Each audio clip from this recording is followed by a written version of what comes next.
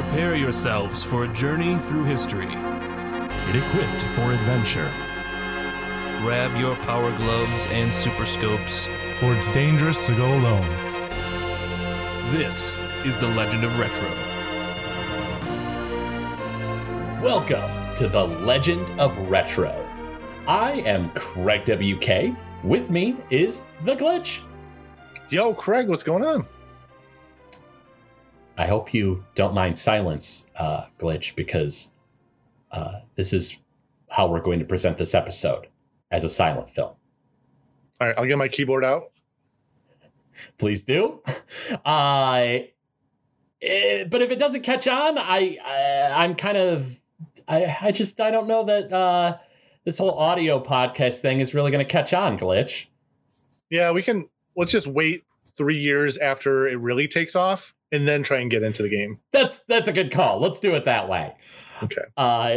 Today, we are covering Felix the Cat, released by Hudson Soft for the Nintendo in October of 1992. This action platformer stars the classic cartoon character who must rescue his girlfriend from an evil scientist. That is the story. The story of Felix's life, I feel like, from the 50s to now. So, Glitch, are you ready for a history lesson when it comes to Felix the Cat? Wait. So when you messaged me, let's do Felix the Cat, you wanted to talk about the cartoon? Maybe that does not seem anything like you, Craig. You wanted to talk about an animated series turned into a video game, and you wanted to chat about the animated series and the history and the cartoons and the... Maybe a pinch. Oh, okay. Yeah, let's go into it. So Felix the Cat is a character that I don't think needs much of an introduction. He is one of the world's most popular cartoon characters. In 1919, he began as a silent cartoon created by Pat Sullivan and Otto Mesmer, who became one of the first cartoons to gain worldwide popularity. By 1923, there was a comic strip based off him. He had I think that he might be the first cartoon character that had merchandising. Yeah. But by the later half of the 1920s, sound pictures started to become more popular. Mickey Mouse was getting big. And the two creators, they didn't think that it would be a thing. Apparently, a lot of filmmakers back then thought that sound was a gimmick. Like we view 3D. In VR. Yeah. Stuff like that. Exactly. In 1929, they changed their minds, but it was too little too late. Yeah. And so in 1932, they closed down their studio, though another studio ended up doing a few more Felix cartoons in 36. It's getting to a point where I have to say 1936 because... We're almost... Yeah, we lapped. I mean, we lapped essentially the century of Felix the Cat already. Yeah, I had to specify 1919, or else people might have been like, just came out the other year? That's weird, right? Remember this? Oh, man. Silent cartoons in 1919 or 2019? That doesn't sound right. In 1953, they rebooted Felix the Cat into a cartoon series where they added side characters and gave Felix a magic bag of tricks, which will play into this game we're about to get to. The bag of tricks could literally do anything. Yeah, it was a bag of magic, basically. Yeah, it was a magical bag. Whatever the cartoon makers wanted the bag to do, the bag could do. And that's where Felix the Cat's history starts getting weirder after that. So in 1985, Glitch, they started production on a movie. And the movie didn't really go very smooth. No. 1991, we had the release of that movie. But because it was so crummy, they released it straight to video. And, oh, Lord, Glitch, did you see any of this movie before? Did you watch it? So I've seen clips of it, and it's like he goes on an adventure to fight like dragons and wizards or something. I couldn't remember. It's very odd for the setting. Yeah, Felix goes to like another world where he like takes the evil scientist guy with him, who's now a friend or whatever. I don't know. So the villain of this video game we're playing is like a side character good guy in the movie. And yeah, he goes to like a fantasy world and has to like rescue a princess from like this like evil, like, you know, scary lord guy. Yeah, I haven't seen any of it, but it does not look good at all. The animation's pretty crummy. It's like the voice acting's not great. The plot is dumb. It's just all around not a very good movie. I think that if it had come out in 86, 87, maybe there would have been a chance. The animation, you know, because, you know, you got to think animated movies in 91, you know, we had like Beauty and the Beast by then. Yeah, because Disney started picking back up by the 90s. Well, in the 80s, it was kind of like their downtime. We had Little Mermaid by then. I'm trying to think if Beauty and the Beast had come out by then. So Beauty and the Beast, I want to say 92. I'm not the Disney guy, so actually don't quote me on any of that. I think you're right, though. It was early 90s, so it probably, I think it came out right before then. But like, yeah, you had movies like that were, you know, even like, it wasn't very financially successful, I don't think, but The Great Mouse Detective from Disney. Mm-hmm. Another awesome movie, and it had stellar animation, and Felix the Cat did not match up. And so, yeah. And so by the mid 90s, we had, have you ever seen The Twisted World of Felix the Cat? I believe that's the one I watched as a kid. I watched an episode actually in preparation for this episode. I watched like a whole episode, and it didn't really hold up especially great. No, the animation's not terrible, but it feels like a poor man's like Ren and Stimpy or Rocko's Modern Life. I feel like that's what they were trying to capture. Yeah. A little more goofy and kind of like off the wall. Yeah, which I think is fine. I think for that era, that was the direction to go. But I just don't think they did that great of a job. The jokes and slapstick don't really match up that great. So I just remember the last thing I remember from Felix, like in general, was they had like a baby animated series or something. It was like Baby Felix or something. The Adventures of Baby Felix.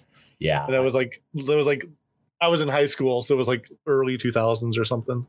Yeah, I've never seen that. I watched a little bit of the Twisted World of Felix the Cat in the 90s, but not that much. It certainly wasn't one of my favorites. Yeah, so Felix the Cat has a crazy history, and it's weird that it is so popular because honestly, the 50s cartoon isn't that great.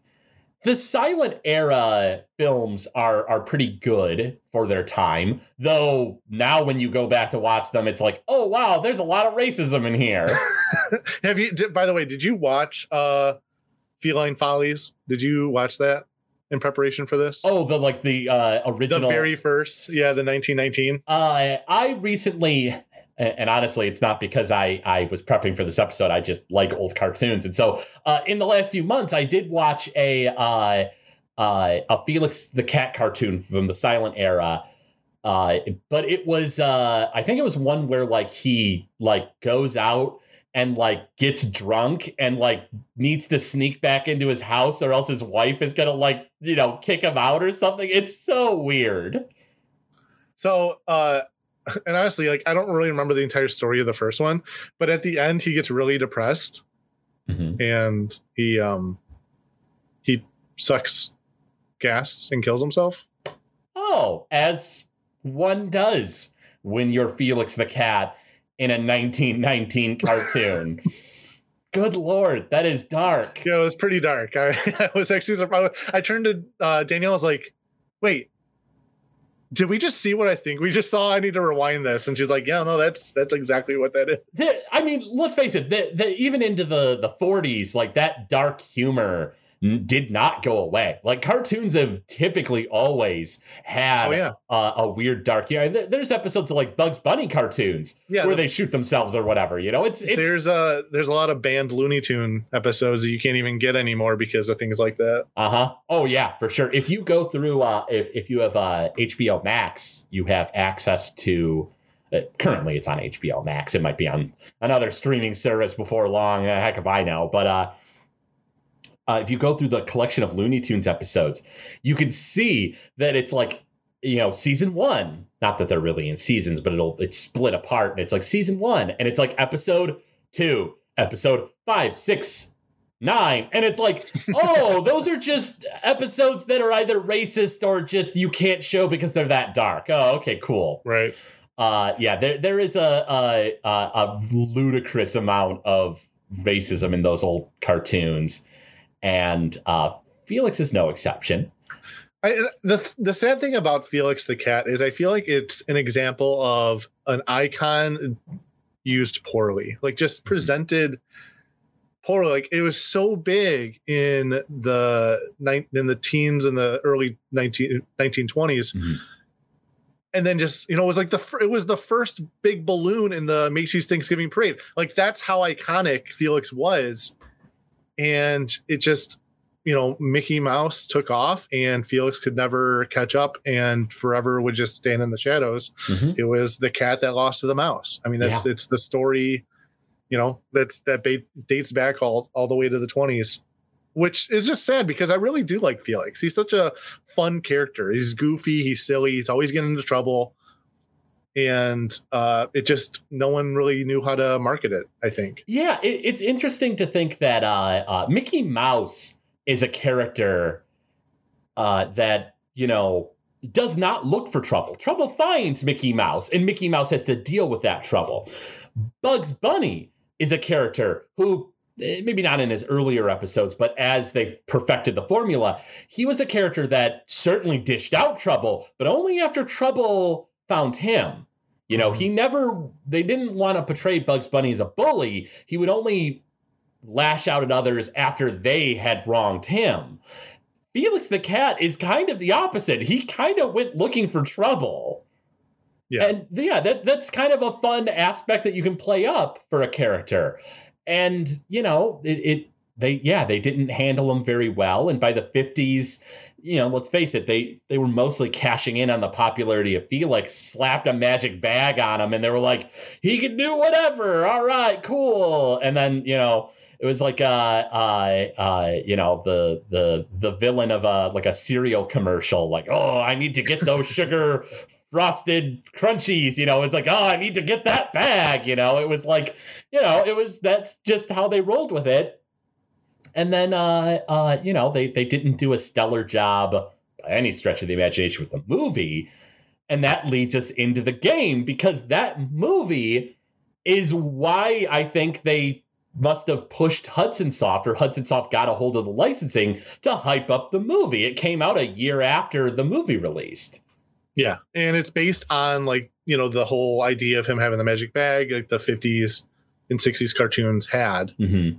And I mean, that's where we get Felix and his girlfriend Kitty and the evil scientist wanting his bag. And that's where the story kind of takes place in this game. Yeah. And it's interesting because the Twisted Tales of Felix come out a few years later. And at first I almost thought maybe it was to hype that up, just sort of to just this resurgence of Felix. And maybe in general it was, but the characters from that cartoon are not in this game. This is all the stuff from like the 50s and then by extension the movie. And so, I think this was more about the 50s cartoon and the movie. Let's chat maybe a little bit about the video game. Yeah. So when did you first play this? I rented this as a kid from the video store and did enjoy it. But by the time I rented it, it wasn't long till the Super Nintendo came out, and I just never really looked back at Felix the Cat. Yeah, that's a sad story for a lot of those games that got released super late into the cycle of the NES. Mm-hmm. So Oh, I want to say this was a game that we owned, and then I sold to Funko Land Ooh. to pay for our Super Nintendo, because we sold off a bunch of games so that we could buy a used Super Nintendo. Now, in hindsight, we know that Funko Land gave you nothing next to its real worth, and that, it was probably better just to spend the money on it. But let's face it, back then, kids like us, it wasn't like we could always get the newest and best video game stuff that we wanted. So we kind of had to make those sacrifices back then. Yep. It was sad. It was a very tough thing to do. And I feel like I'm pretty sure all the games I had sold at that time, I've gotten back into my collection over the years. Felix the Cat definitely being one of them. I got it right here. Oh, nice. Yeah. So, we played it as a kid. It's weird because Felix had a bit of a history in our family. I feel like more than most kids in our age, because a lot of people, I feel like, especially now, Felix the Cat was iconic, but is he still iconic nowadays? Maybe not. DreamWorks. So much. Who owns them now? Universal. I know DreamWorks did for a little bit, but it literally just had its 100-year anniversary on, in 2019, and they did nothing. Not a thing. Absolutely nothing. Nothing's been released for like 7 years as far as Felix the Cat goes. And it's sad because, this generation's not going to really know much about it. But for us, my grandfather's name was Felix. And he had the Felix the Cat clock. And my cousin ended up, my grandfather has passed now, but my grandfather always used to whistle. He'd whistle all the time. Anytime he was doing something yard, when people came over, he'd always catch him whistling. So my cousin got a tattoo of Felix on his shoulder whistling. Oh, that's cool. Which is like a perfect homage to him, and a great example, because he loved that cartoon. He thought it was great. He wasn't a big fan of his name Felix, but it was the correlation between the two, and that's kind of what got us into knowing the series, and that's why we probably own the game. Was it's Grandpa, Grandpa. This is his name right there. Let's get Felix the Cat.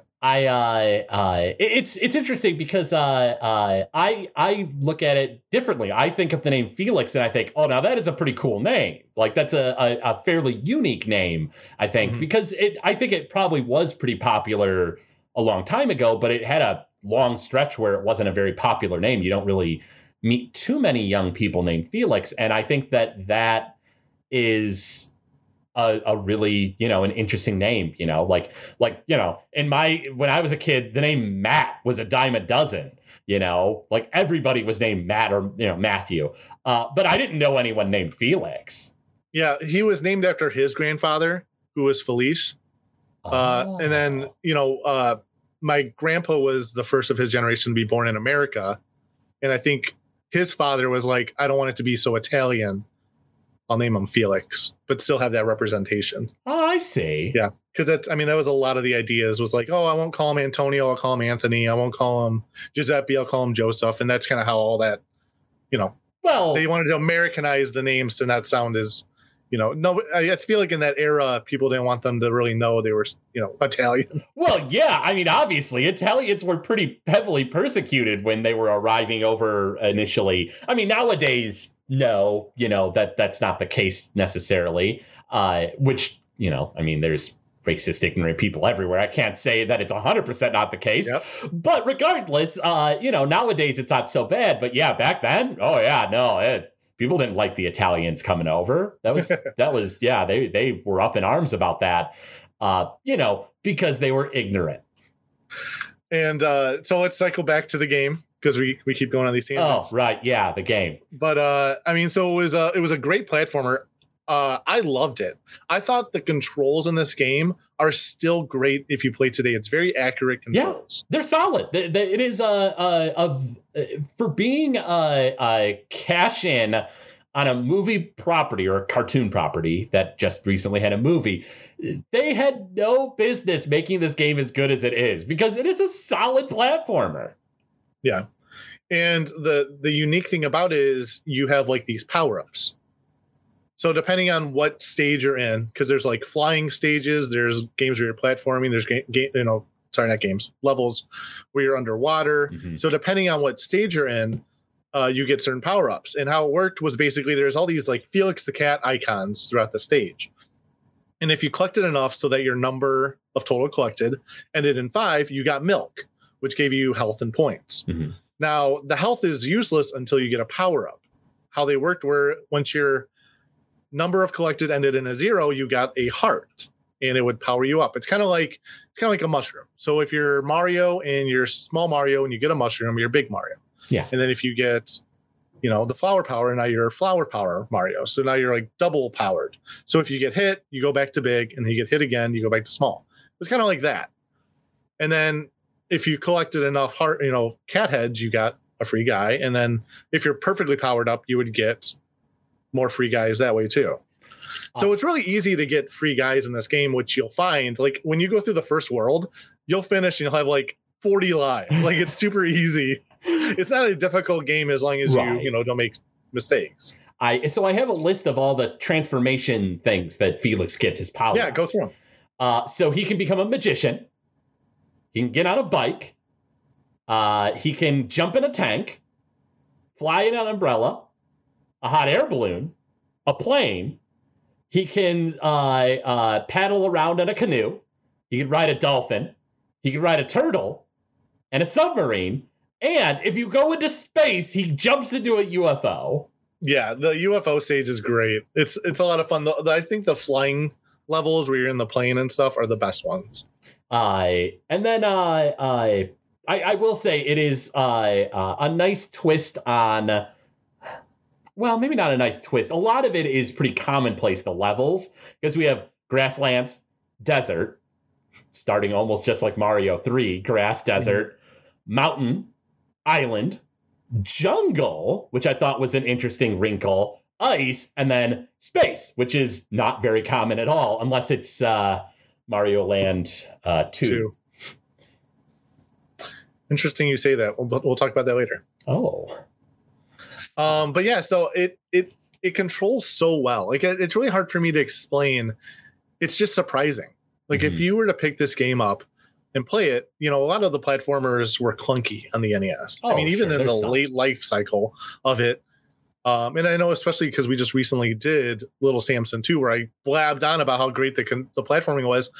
I would say this one's even like more accurate. Like I feel like the mistakes you make with your platforming are all user based. Like it's yourself. You did it to yourself kind of thing. Yeah. Let's face it. The platformers on the Nintendo, they can't all be Mario 3 and Kirby's Adventure. They're not all great. And so, yeah, like there's a lot of platformers that were kind of crappy, but Felix the Cat controls really well. It has a lot of interesting power-ups, interesting levels. Hudson Soft did a really good job with this licensed game, which, as we've stated, like a lot of licensed games are not that good. No, and especially for Felix, who has kind of been on its way out several times before. Mm-hmm. Well, let's face it. Felix, almost from the moment he started, has been on the way out. In the 1920s, they didn't jump to sound. They finally jumped to sound, but it was too little too late. They jumped to the 50s, and that cartoon didn't really take off and become huge and keep going. They tried a movie, and it didn't work. They tried a 90s reboot, and it didn't really work. Felix's entire existence has been him just not performing as well as he should. And so if you want to look at the Felix continuity, comic strips, movies, cartoons, the whole 9 yards, Macy's Day Balloons, whatever, I feel like the video game might be one of the best outings that Felix has had. Oh man, you actually might be right. In fact, I appreciate as you go through that timeline, you don't talk about anything in the 70s, because nothing happened for Felix in the 70s. Nothing. Nothing? And don't look it up. Nobody look it up. Nothing happened for Felix in the 70s. Oh, now I'm kind of curious. Yes, nothing. But anyways, to talk about the fact that it kind of was late in the life cycle, I do have the current price for Felix the Cat on the NES. So I did look it up, and I do have the last 4 months averaged, plus $2 shipping. Since it's NES, we're not doing complete, so no box. It's just the loose cartridge itself. Loose cartridge itself. I'm going to say $30. It is currently averaged for $74.42. Good Lord, $70 for the loose cartridge? It is definitely a pricey one. I mean, I suppose it was a later NES game that they probably didn't make a ton of copies of. So yeah, I guess I can imagine that. Shoot, I'd have said 30, and then the complete in box was like 100 or something. And the unusual thing about this game is the fact that it wasn't released in Japan. Really? It was canceled in Japan. And which is so odd because I feel like anywhere currently, the biggest hype for Felix the Cat is in Japan because the Japanese culture loves Hello Kitty and the cat stuff. If you look it up, like right now, Felix the Cat is still big in Japan. I guess I'm not entirely surprised. It does seem like a character like Felix the Cat would probably catch on in Japan. Yeah, he's cutesy. He's funny looking. He's got the adorable face. I mean, what is there not to love about Felix? His early racism. That's the only thing I can think of, though.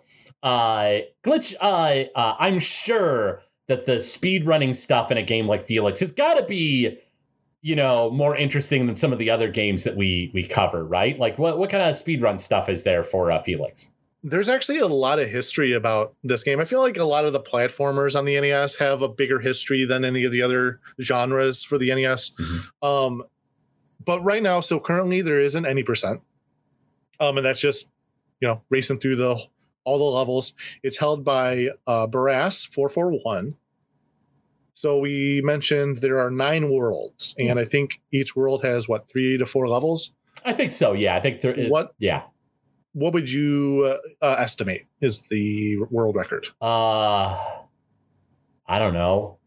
27 minutes, a minute for each stage. You're relatively close. 22 minutes and 43 seconds. Wow. So sometimes less than a minute per stage. That's pretty good time. And sometimes what I like to do when I'm looking at the records, I'll scroll through and see, is there a really old record? Is there somebody who got this record or, had a really good time in this game and hasn't picked it up for, several years. Uh-huh.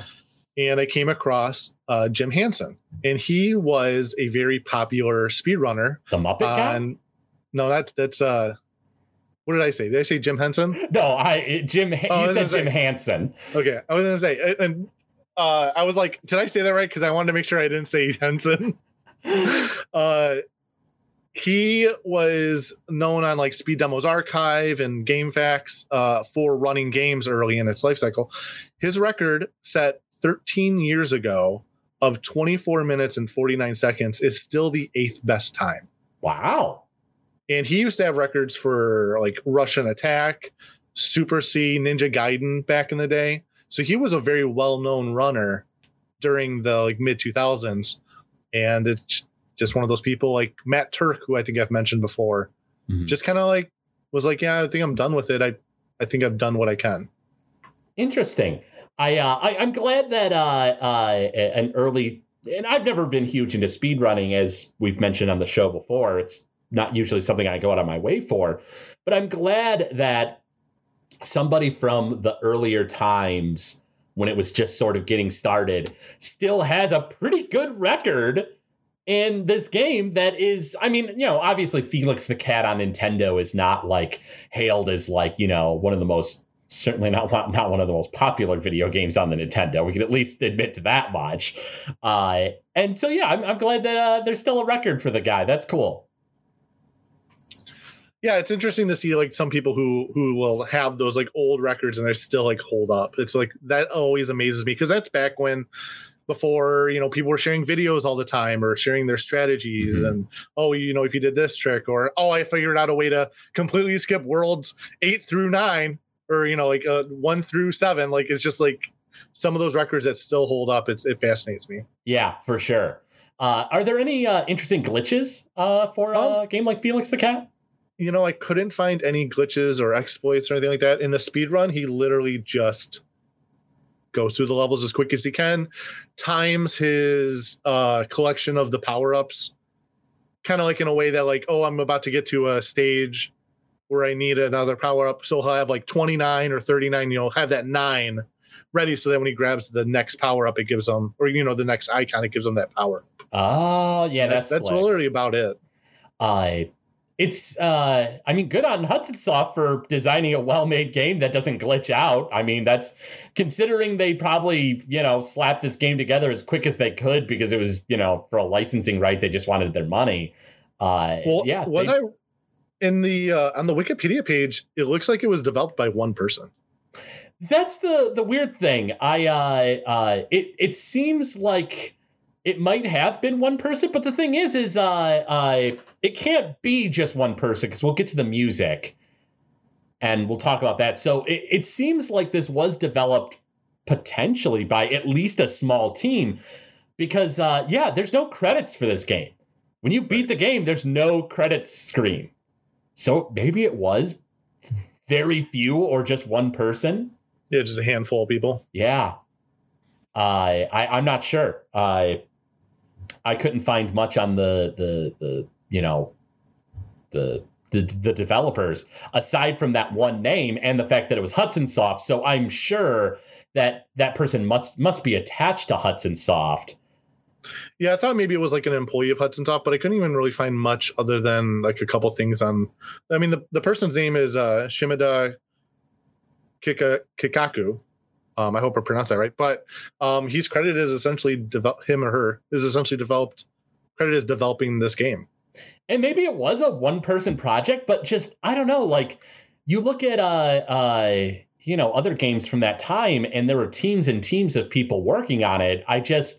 Would one person have done the Felix the Cat game and had it turn out as good as it did? I mean, I feel like that is very unlikely for the fact that around this time, a lot of people were working on that. And I can't imagine Hudson Soft would be like, hey, Shimada, you mind taking care of this one? We got a tight schedule. We need everyone else for something else. Yeah. What? They needed everybody for a glitchy Adventure Island game to put out? Like, right. And let's face it, back during this time, beforehand more often, but, even into the early 90s, a lot of video game producers or developers, I should say, weren't getting the credit they deserved. Like their names wouldn't pop into the credits, or they'd be pseudonyms, or, there wouldn't be credits. So like, I'd love to learn more about the making of this game because I just don't know how much I buy that one person did it. And honestly, that, again, I feel like that's the story of Felix. Mm-hmm. Because Messemer claimed that he was the creator after like a certain point after Sullivan had passed and was like, yeah, I'm the one that created it.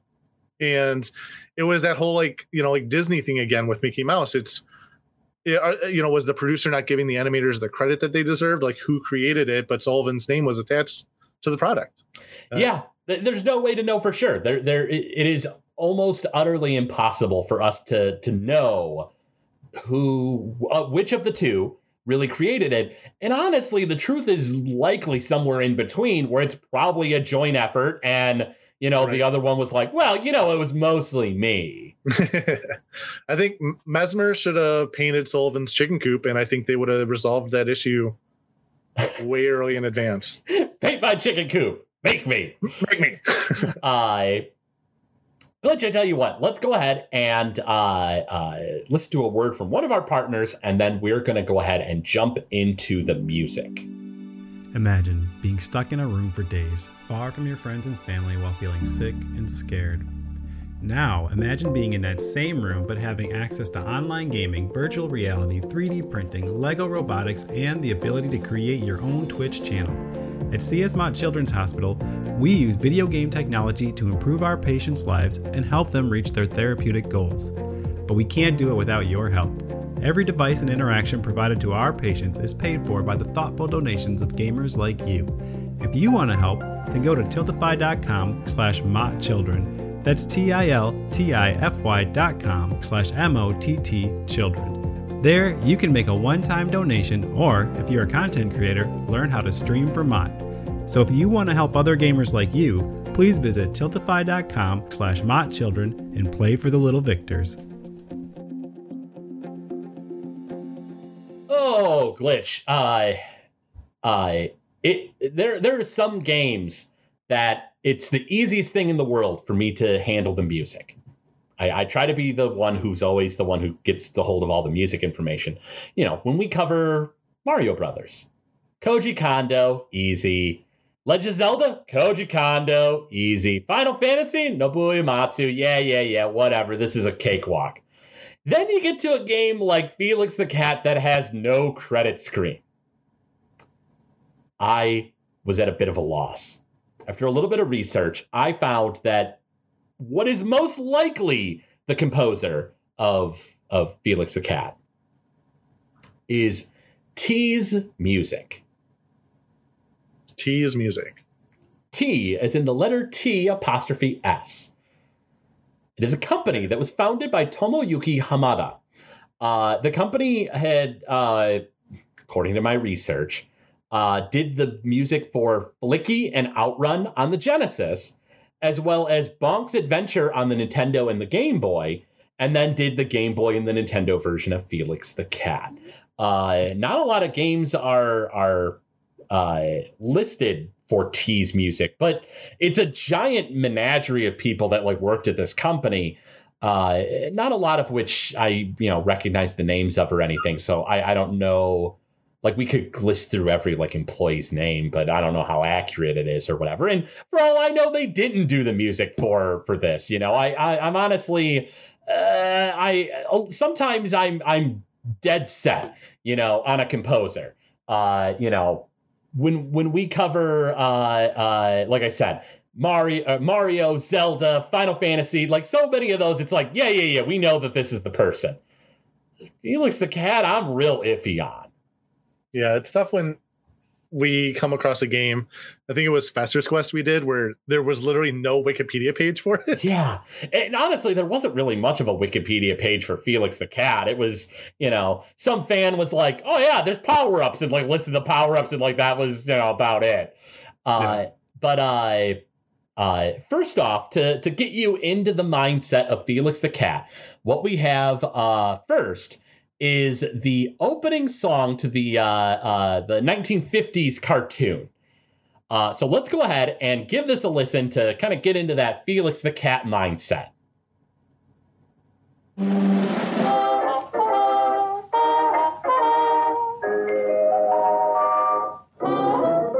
Felix the Cat, the wonderful, wonderful cat. Whenever he gets in a fix, he reaches into his bag of tricks. Felix the Cat, the wonderful, wonderful cat. You laugh so much your sides will ache, your heart will go pit-a-pat. Watching Felix, the wonderful cat. And that is the theme of Felix the Cat. Nice little jingle. Very, very of its time, 1950s. It's a very wonderful, wonderful song. Well, it makes my hat go pitter-patter. But only if you say pitter-patter real quick in order to get it to fit into the music. Yep. Reach into my bag of tricks. Indeed. Well, let's go ahead and listen to the title theme from Felix the Cat on the Nintendo. Let's give it a listen.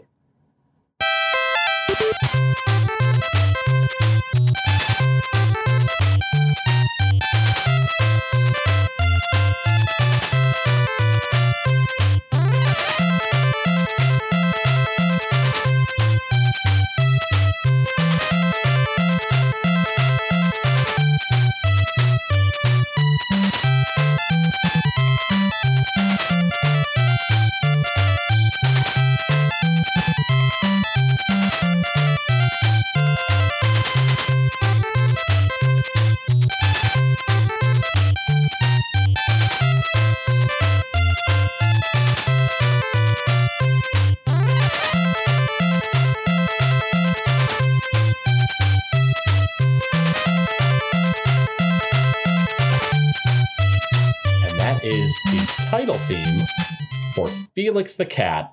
And I love that you can kind of hear the title theme from the 50s cartoon in there. Yep, the very beginning of it. You can hear. Yep. Nice homage. Oh, yeah, absolutely. I think that that turned out really well. But next up, we have the theme of World 2 Egyptian Excavation. Let's go ahead and give this a listen.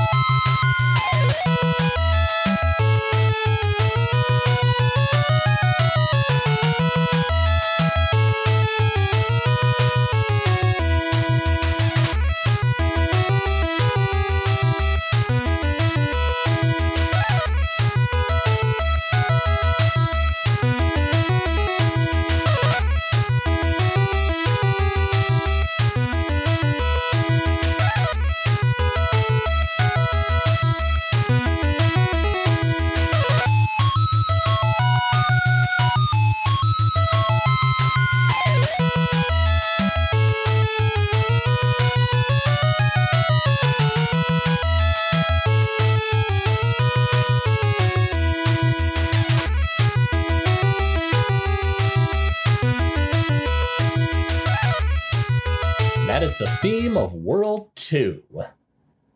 I like that song has so much depth. I think I know it's like a short, like 40-second loop, but I feel like even in that 40 seconds, there's a lot that changes. Yeah, I really enjoy that theme. The music for this game is really good. I'm sad that we don't know more about the specific composer that worked on Felix the Cat, because I'd love to take a look at their other works and just sort of kind of compare and contrast. But finally, we have the theme of World 5, Tranquil Island. Let's go ahead and give it a listen.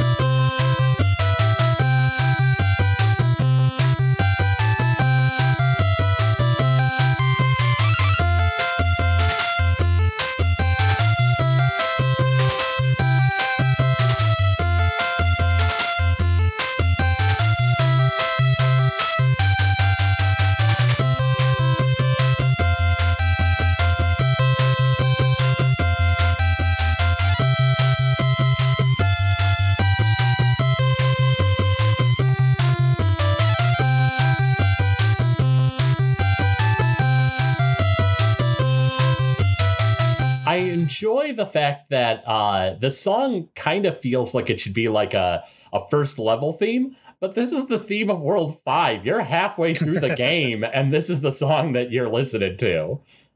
Yeah, because it's very almost a little bit tropical, kind of like greens-ish, you know? Oh, yeah. I feel like I'm not going to go out and say that Felix the Cat has like, oh, this is one of the best soundtracks on the Nintendo. But it's quite good for being such a kind of a hidden gem of the system, if you will. Interesting you say that, because in my blog where I did my top 10 hidden gems for the NES, this was one of the ones listed. Understandably so. This is certainly a game I would consider a hidden gem. This is not a game that you see talked about much when it comes to Nintendo video games. And unlike something like Little Samson, which is kind of a hidden gem, sort of, because it like wasn't very well played at the time, but now everyone knows about it. I still feel like not many people are really, chatting about Felix the Cat on the Nintendo.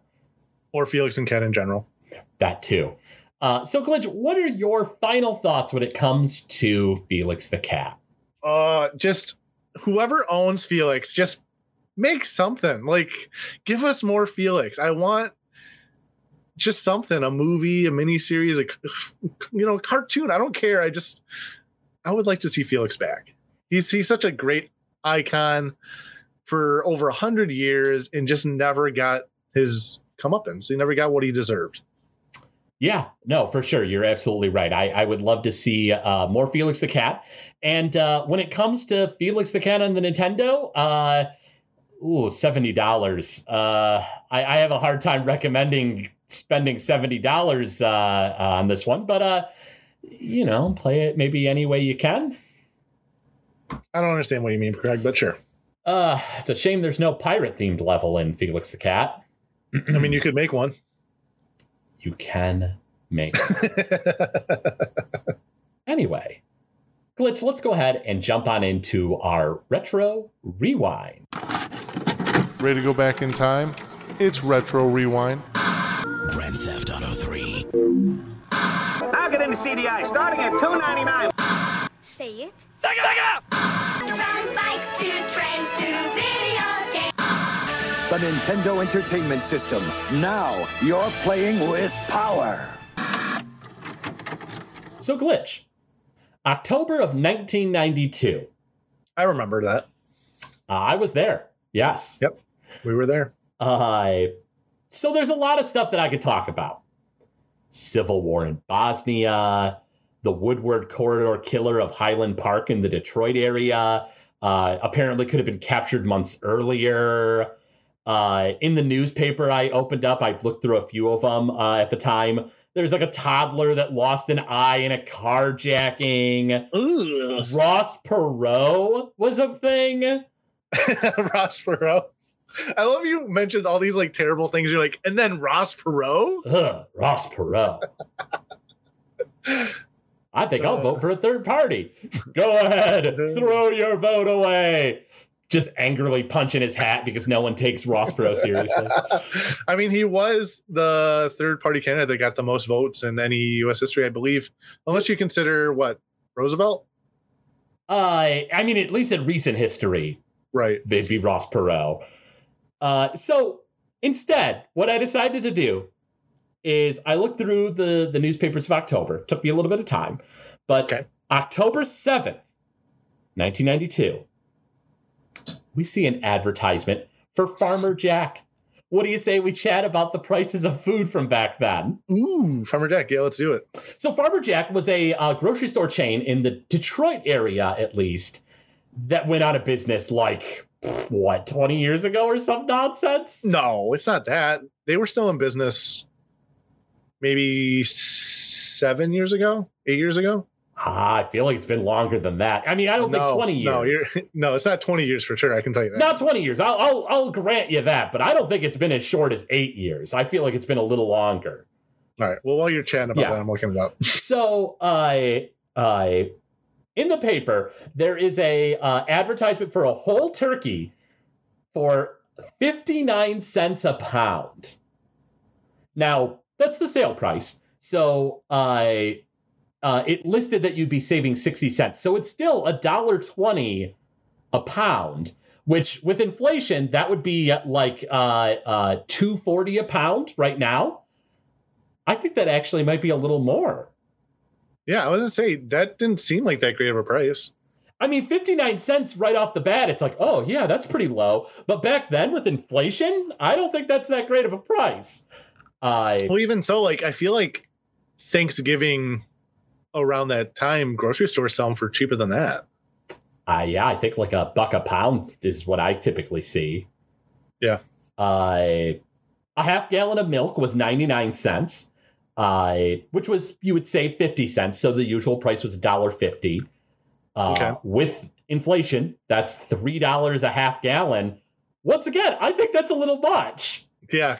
Again, milk really has, I mean, milk shot up a little bit in the early 2000s, but I feel like at least in the Michigan area, because we get a lot of stuff from Michigan Dairy, our prices are what, like less than $2 a gallon now? I think so, yeah. Kellogg's Corn Flakes were $1.59 a box, which you saved $1 for. So, you're looking at $65 roughly. So that's like a little over $5 a box, which that's about on par with what we pay for boxes of cereal these days, right? It's a little bit much, but I mean, I don't know. Maybe food is just getting processed a lot cheaper nowadays. Probably. And that's why they're able to push those savings onto the consumer. Yeah, the only other thing I got was the price of 12 packs cans of Pepsi. It was a sale for 2 for $5. If you bought both, you'd be saving $1. So essentially that was so like $3 a 12 pack. Okay. Which by the way, so inflation is $6 a 12 pack. Oof. Yeah. By the way, so Farmer Jack defunct in 2007. So we were kind of like in the middle there. I thought it had been a bit. 14 years. 13, 14 years. Wow. Almost 14 years it's been gone. That was the grocery store that I always went to as a kid. It was just around the block from where I lived. And so when they went out of business, it felt super weird going to Kroger. I was just like, who goes to Kroger? Not realizing that everybody pretty much went to Kroger. Yeah. I mean, you kind of had to. And as someone that was working for Kroger at the time, they definitely offered a lot for those people that Farmer Jack, those employees, which they got kind of screwed from Farmer Jack because they were handling their pension and everything. And it wasn't a pretty sight. Yeah. I heard that it was a real mess. Yeah. So for October 92, I, as usual, looked up what notable releases came out in that month. So worldwide, so we all got Super Double Dragon on the Super Nintendo, which I thought was a very fun game. It didn't do so well as far as reviews and stuff, but I like that game a lot. Yeah, not a bad game, I would say. Japan, they got Spot on the NES. Cool Spot. Oh. But Spot, same 7-Up character. That's the one. Spot is the one where it's like circles on a grid, and then if you overlap them, you control their circles, kind of thing. Oh, right. That's not nearly as good as Cool Spot.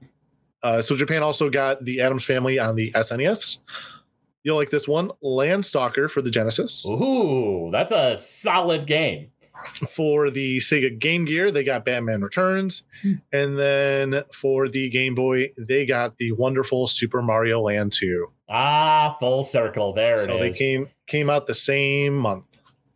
Man, but we didn't see it till a little bit later. That's true. Yeah. In North America, sorry, what were you going to say? Oh, no, I was just going to say that I feel like Mario Land 2 might be the superior platformer between that and Felix. I mean, yeah. But yeah, absolutely. But yeah, we didn't get it until, a little bit later. So, go on. So in North America, we got Crash and the Boys for the NES. Oh, boy. Dragon Warrior 4. Oh, there we go. Gargoyles Quest 2. Power Blade 2. For the Super Nintendo, we got Simpsons Bart's Nightmare and your favorite Final Fantasy Mystic Quest. Oh, Mystic Quest. You have such good music. And that's it. We got Alien 3 on the Genesis. Xander's favorite, Bionic Commando for the Game Boy. Oh, nice. For the Sega Game Gear, we got Tasmania, which was a favorite of mine. And on October 12th, Sega released the Sega CD along with Night Trap and Sewer Shark. I love that this month gave us a little something for all of us. I got, Landstalker in Japan and Final Fantasy Mystic Quest. Xander gets his game, you get a game, and Chop's got the awful Sega CD. Matrick got his Dragon Warrior 4. I mean, there is a little bit. LPJ got his Power Blade 2. Yeah, right? Just a little bit of everything. There's something for all of us. And honestly, this kind of brings me to the idea, eventually we should cover, whether it's an episode or a Game Shark, I would love to cover the 4th generation of gaming, which in my mind is the best generation. 4th gen would have been Super Nintendo? So it's Super Nintendo, Game Boy. I mean, that's like right when all that stuff, Sega CD, that's CDI. You lost me with some of that, but the Super Nintendo is the best system ever made. So, all right, I'm with you.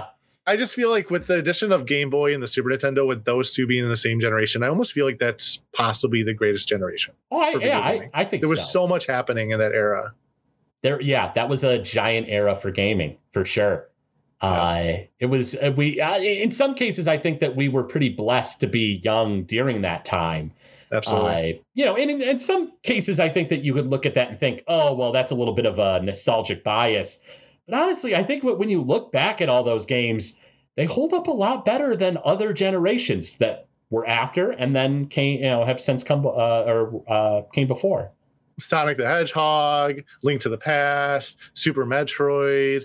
I mean, come on. Yeah, it's hard to go wrong.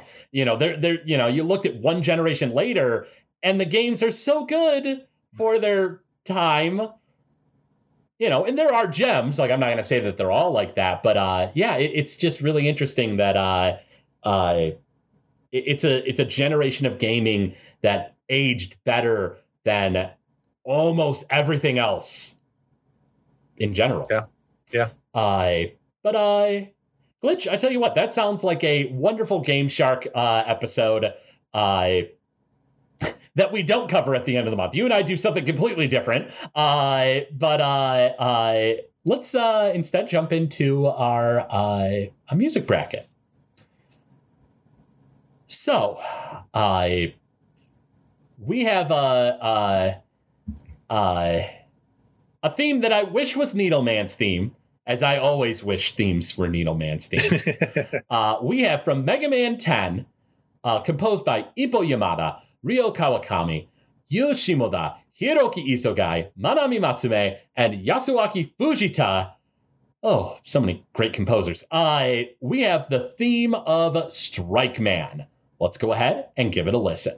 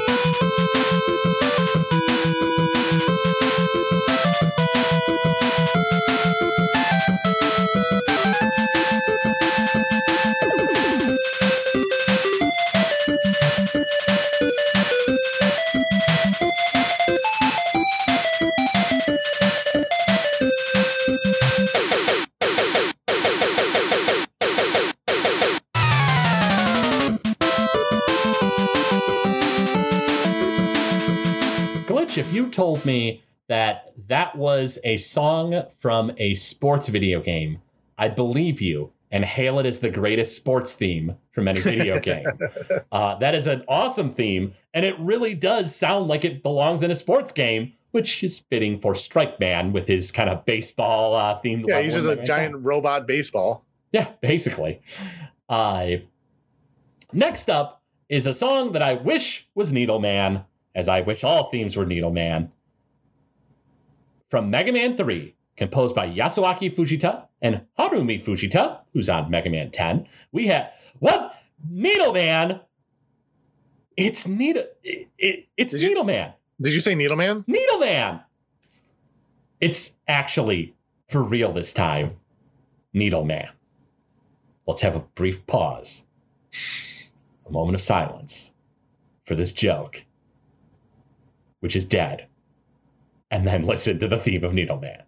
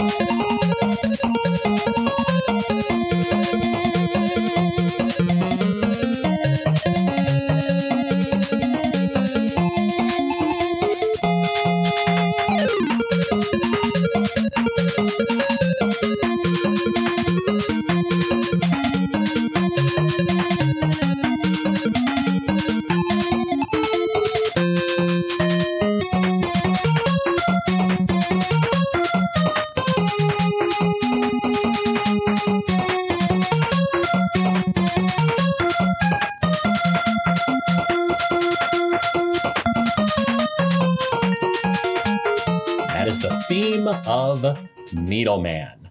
Now, for those who don't know, well, for one thing, it's an amazing theme. I think that goes without saying. But in case you haven't heard the story from previous episodes of Legend of Retro, where we've talked about it before, the theme of Needleman is especially funny for us in Legend of Retro because of a buddy of mine and Xander's and a bit of Chops as well is our buddy Tans, who we've brought up on like episodes that involve Smash Brothers and stuff. There was one time where we were listening to Mega Man music and like everyone in the car was guessing it. Xander was like driving because he knows every like Mega Man theme ever. And my memory gets like, I know Mega Man music, but I don't like, if I listen to a theme, I have a hard time being like, oh, that is this Robot Master from this game. I just think I listen, and I go, oh, wow, I like that. Our buddy Tans, it was like his turn. And so we were going through Mega Man 3's music. So we knew it was 3. And so every time he guessed, it'd be like, you know, Sparkman's theme. He'd be like, Needleman, Needleman? Is it Needleman? And like turn after turn, he kept getting it wrong. And so finally, this theme comes on, and he's just like, man, I'm stumped. He's just like, I can't think of what it is. And we're like, Tans, you got this. You know it. And he was just like, oh, guys, I really don't know it. And we're like, Tans, you know this song. And he was like, guy, I'm telling you, I don't know this theme. And we're like, oh, my God, it's Needleman. Why didn't you say it again? And so it was just this really stupid, hilarious moment. And so now anytime Needleman gets brought up, our response is, Needleman? Needleman? Is it Needleman? And so hence the gag of Needleman. But it is an amazing theme. It's not just here for a joke. And if you've made your decision, go ahead and jump on to our Facebook account, our Twitter page. If you go to GameZillaMedia.com, you can jump into our Discord. We have a link there. There's a vote there. And then you also have our Patreon page. Now, Glitch, when it comes to our Discord and when it comes to patreon.com/GameZillaMedia, I know there's a few things that you'd like to say. Go ahead and do so. Yeah. So obviously with Patreon, you get that $1 bonus if you are a $1 member for that vote. If you're generous enough to give us $5, you get additional content from us, Legend Retro. You get Game Shark. Once a month, we release an episode just for our patrons at the $5 level, and we do something special for you guys. So we'll do what's coming up at the end of this month. Craig and I got together, and we did a Rhythm of Retro. was the first time we've done one together, so we were pretty excited, and I think you guys really enjoy it.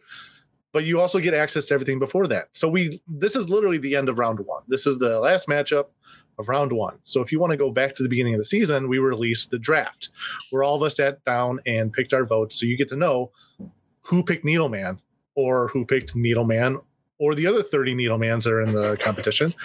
You get to know who picked them. Glitch. Whoa. Are you telling me that if someone listened to that draft, they know who picked Needleman? Right. Would they also know who picked Needleman? Yes. But also, would they know who picked Needleman? It goes to say they'll know. That's who picked amazing. Needleman. Yeah. But joking aside, I think Game Shark, we definitely try to give you guys the value for it. We definitely appreciate everything that you contribute. So even at the $1 level, we greatly appreciate it. But to talk about Discord, we just recently wrapped up our community playthrough of Breath of Fire 3. And we're looking to do another one. So if you guys want to join in our community plays, definitely hit that link at gamezonemedia.com to join our Discord. And we'll be doing a poll vote to see what game we're going to do next. Who knows? We think we try to give you guys enough variety to pick, whether it's platformers, RPGs, something short, something long, something you've never played before, something you've played millions of times. We just like the community to kind of choose and decide, and then we'll put up essentially a walkthrough with a goal you'd stay. Yeah, and the other thing to consider is the fact that when we finish those community playthroughs, we've previously done, and we're going to try to do moving forward for them, is do special episodes that we release where we talk about our experience with the community playthrough and like kind of just our play-by-play of the game and the everything.